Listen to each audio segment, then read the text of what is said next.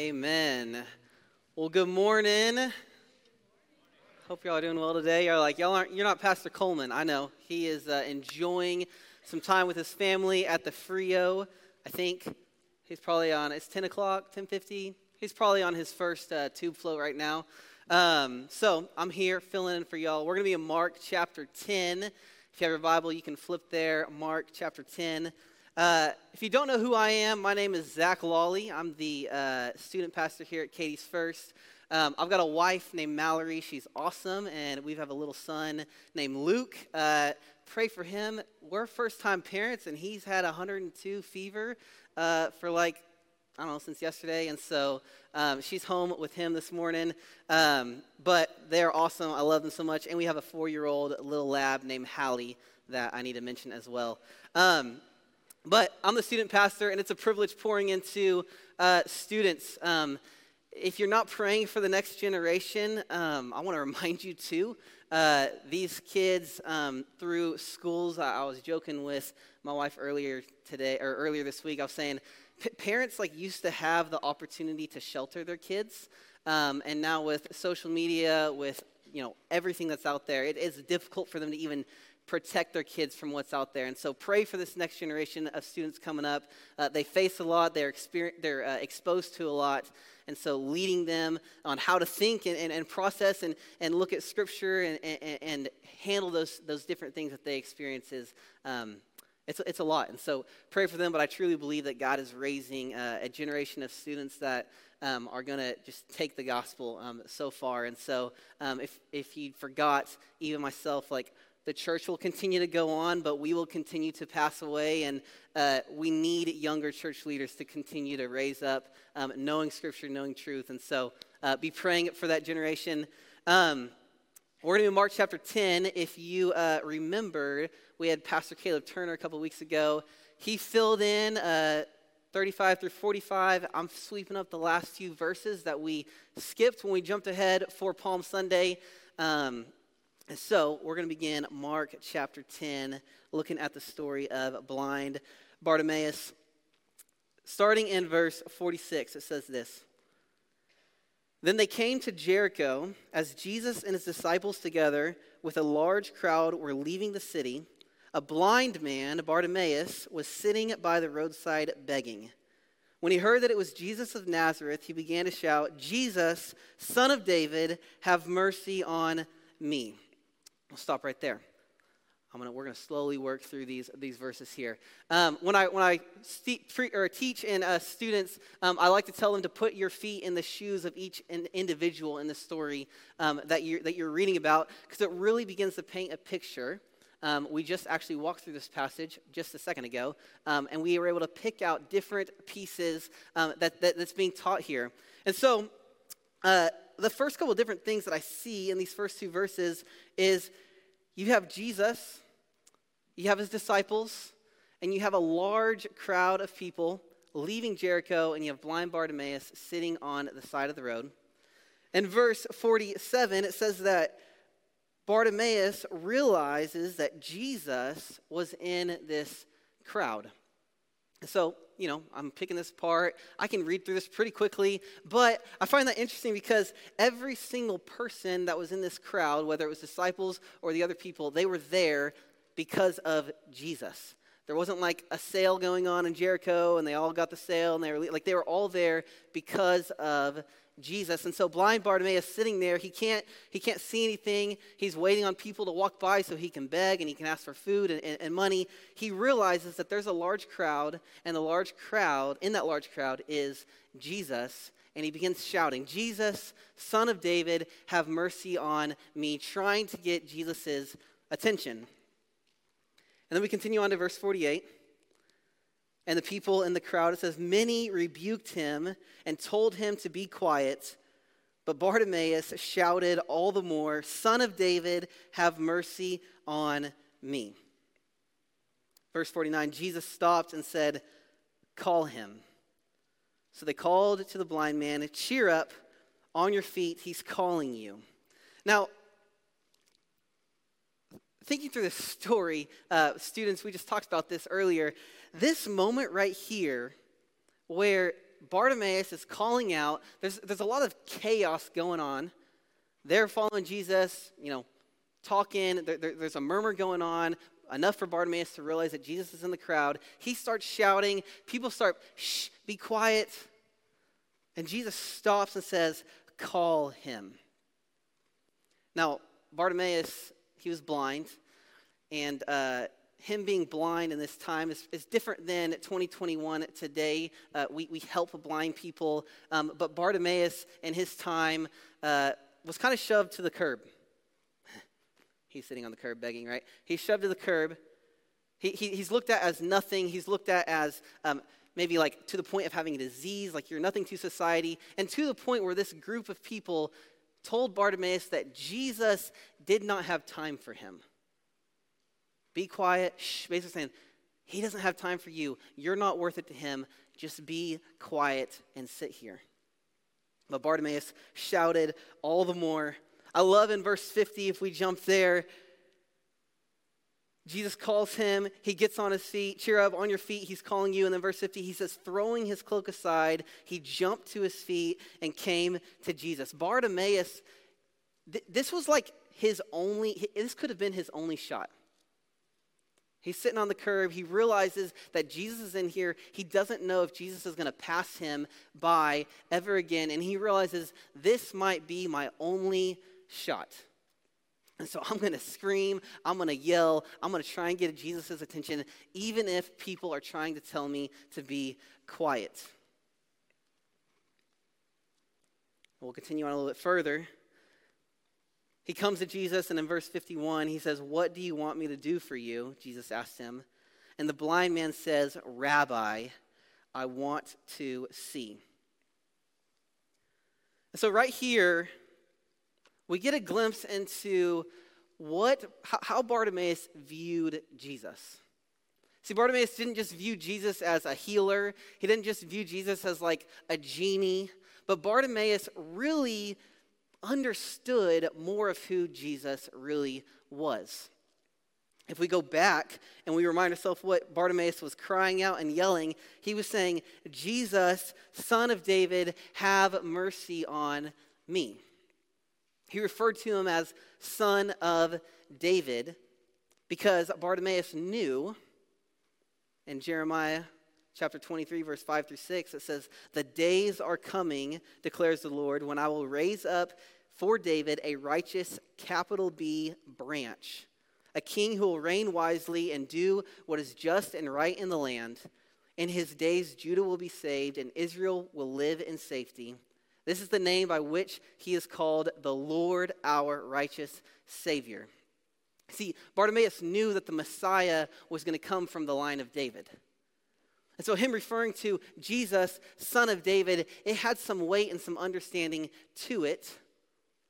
And so then in verse 51, when he says, Rabbi, I want to see, oftentimes rabbi is referred to as a teacher. But I would argue that rabbi right here is a little bit further than teacher. If we look in the Luke account in verse 8 or in chapter 18, it says, Lord, I want to see. See, Bartimaeus, sitting on the curb, hearing that Jesus was in this crowd, crying out to him, was more than just a cry for sight. But he understood that Jesus was special. He was the Messiah. There was something more to him than just going around healing people. He wanted a moment with his Master and Lord and Savior.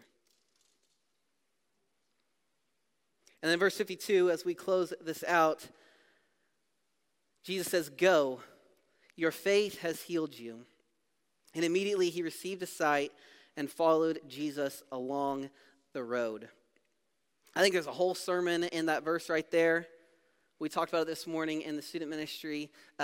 Jesus tells him to go, your faith has healed you. And Bartimaeus, his response in following Jesus, essentially saying, hey, Jesus, I thank you, like I am healed, but my going, there's no other way for me to go but your way. And as a Christian, as a follower of Christ, as we go, there's no other way for us to go than Jesus' way, whatever that may be calling us to. For instance, I'm standing up here preaching, and I would have never guessed I'd be here, I don't know, a year ago, much less 5 or 10 years ago. But we're called as Christians to follow Jesus, to go where he calls us to go. And Bartimaeus right here, he restores his sight. Jesus says, go. And his response is to follow Jesus along the roadside.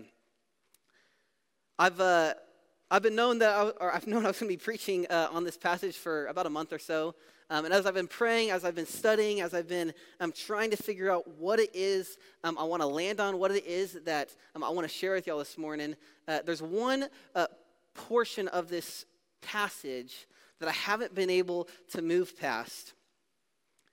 And it's the desperation of Bartimaeus' faith. He's sitting on the curb each and every day begging. He realizes this might be his shot. And he cries out at the top of his lungs, even when he's being told to be quiet. He has a desperation of his faith. And as I've landed on that and I've continued to pray and seek and figure out what it is I want to share with you, over this last year or so, we as a staff have looked at our membership process and have kind of put into play some things that are going to help us as people come and join and belong here at Katie's First. And one of the best things we've been able to do through our membership process, as well as asking y'all to update your information and share your stories with us, is we as a staff, every time someone fills out this form, we get a ding to our email. I open up the email and I get to read your story of salvation. And over this last year, we have been encouraged. Psalm 51 Verse 12 says, "Restore to me the joy of your salvation and grant me a willing spirit to sustain me." We have been able to hear, and hopefully you as sharing those stories have been able to restore the joy of your salvation. And there's one story that's been kind of sticking with me. And I asked her if I could share it with you. And she said, yes, you share my story as much as you want. But it's a story. She's been coming to this church for years and years and years. About a month or two ago, she realized, hey, I'm ready to actually belong here and be a member here at Katie's First. So she came down. We've been walking her and her family through the membership process. And when they filled out this form, it came to my email and I read it. I haven't been able to forget it. And it's a story of salvation that was the product of desperation. Just like Bartimaeus right here. It was the product of desperation. You see, she grew up in a very, very abusive home. Her father was abusive to her mother, all her siblings, verbally, physically, emotionally, sexually, all of the abuses. And she remembers one specific Christmas Eve night. She was at her their gas station that they owned. Her father was drunk inside, her mom was going back and forth, trying to take care of the kids. She was 11 years old at this time.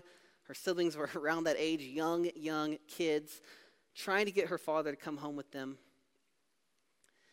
And she would come out, her mother would come out and remind her that God's going to take care of them.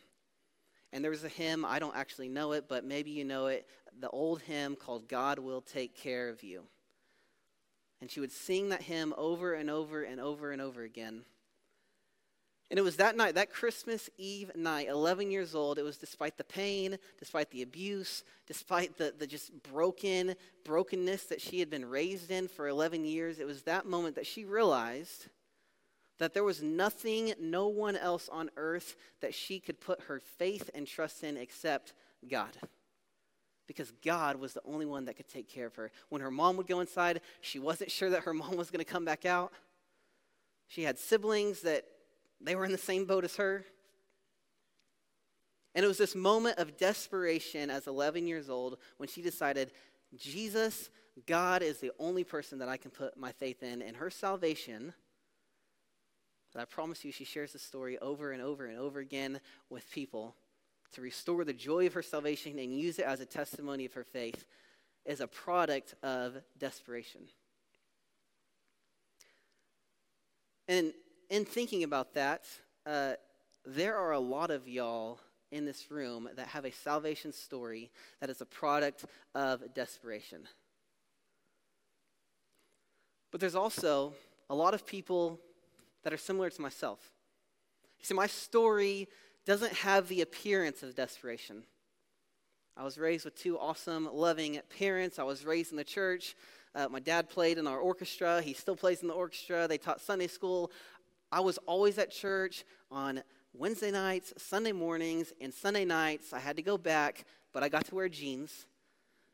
It was awesome. But I grew up in the church with parents that raised me to know Jesus. And I am so thankful for that. But in thinking of my story doesn't have the appearance of desperation. Maybe you have a similar story and it doesn't have the appearance of desperation.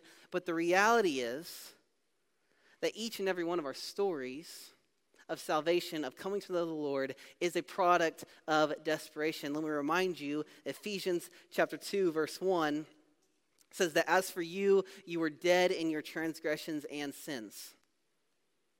You had nothing you could do to save you. So if you have the testimony that starts like, oh, well, I've kind of always known God, that's a great story. But don't forget that you were dead in your transgressions, and maybe when you were 7 years old and you accepted Christ at VBS, that was a story of desperation going from death to life.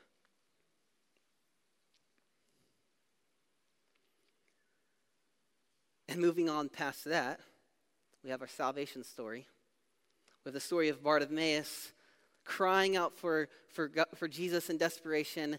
We have a glimpse into what his life looked like after this moment of him following Jesus along the roadside. And so further past that, we have our life. We have our salvation moment, and then we have the moment where we live and we follow Jesus each and every single day. And this is where I want to land on today. That whether your salvation story has the appearance, it was a product of desperation, or whether your salvation story didn't necessarily have the appearance of desperation, each and every single day, we wake up and we follow the Lord and what he calls us to do. Each and every day requires a full desperation and dependence on God.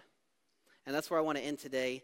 Let me remind you of this. Psalm 63, verse 1. It says, my soul thirsts for you, my body longs for you, in a dry and weary land where there is no water. Jesus is the only thing that can satisfy. Psalm 90, if you were here on Wednesday at our prayer night, we read and prayed through Psalm 90. It was an incredible time. We're going to have more of them. I'd invite you to come back when that is.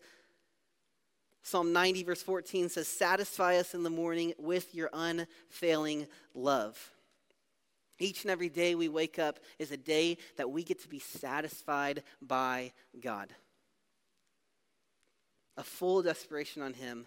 And Isaiah 40, this is a fun verse because I'm up here and I'm a youth. It says, even youths grow tired and weary, and young men stumble and fall, but those who hope in the Lord will renew their strength. They will soar on wings like eagles. They will run and not grow weary. They will walk and not be faint. And so each and every day requires a full desperation on God. So if you're sitting here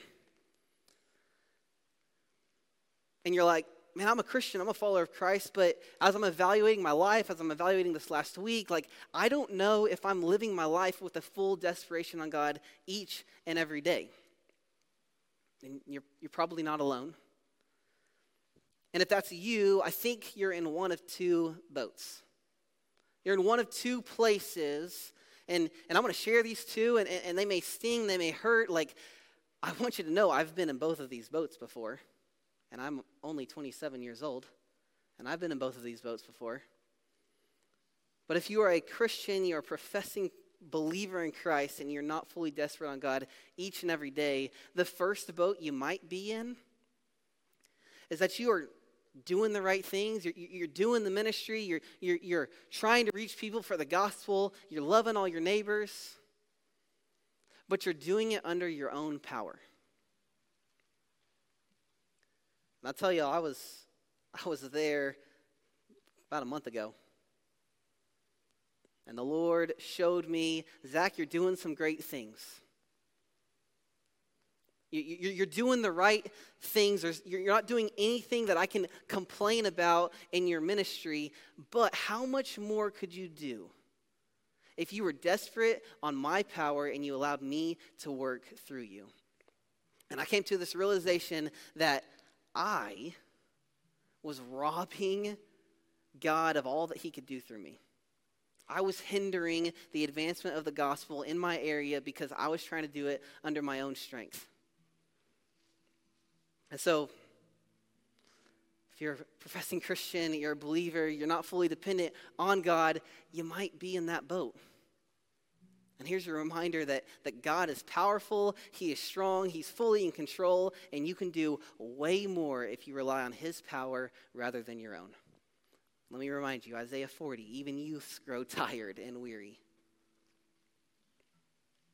And if you're not in that boat, you're a professing Christian, but you're not fully desperate on God every single day, the other boat you might be in is you're not living your life as a fully devoted follower of Christ. You're going through the motions. You wake up on Sunday morning, you put on your church clothes, you come to church, you do your things, you go to your class, you get your coffee, you talk to the same people. You sit in here, you sing some songs, listen to some stuff. You go eat your lunch at the same place you go to every single Sunday. And then you take off your church clothes and maybe you don't think about your faith and what that means to you until the next Sunday. Or Saturday night when you're planning on coming to church in the morning.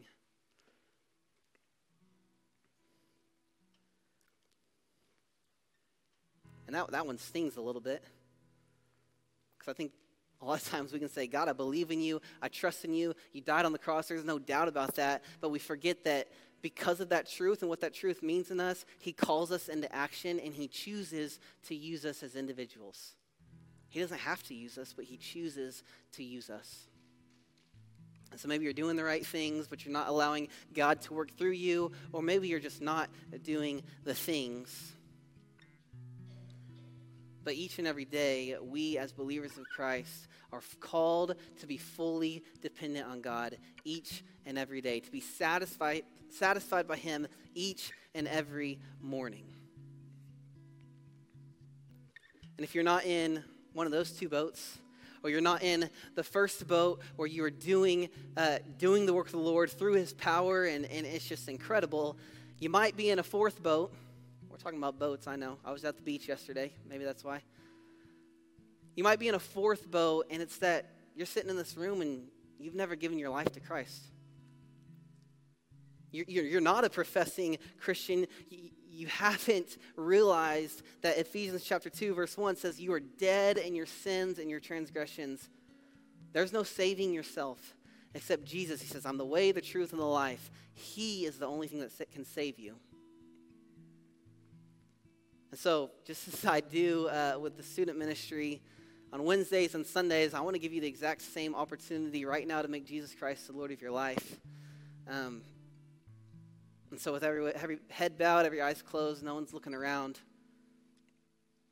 If you need to make Jesus Christ the Lord of your life, this is the moment. If you're in this room and you're already a Christian, already a believer, this is your moment to pray for salvation in this room, that the Lord would stir and move in someone's heart, that they would have the boldness to say yes to Jesus today. And so if that's you, you need to make Jesus Christ the Lord of your life. Quietly to yourself, pray this prayer. God, I'm a sinner. God, I'm desperately in need for a Savior. Come into my life and make me new.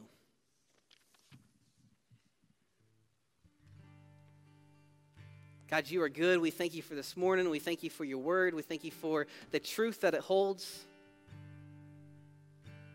And God, I pray as we go about our week, the rest of our day, God, that we would be reminded that God, we don't take a step, we don't say a word, we don't do anything without the power of you. Maybe wake up each and every morning with a desire to be satisfied by you. God, you are good. We thank you for your son Jesus dying on the cross, raising again 3 days later, defeating death, and because of that, we can put our hope and trust in you, that if we die, we'll spend eternity with you. Thank you for that. I pray that we would never grow tired and bored of that incredible story, incredible gospel. God, you are good, and it's in your name that we pray. Amen.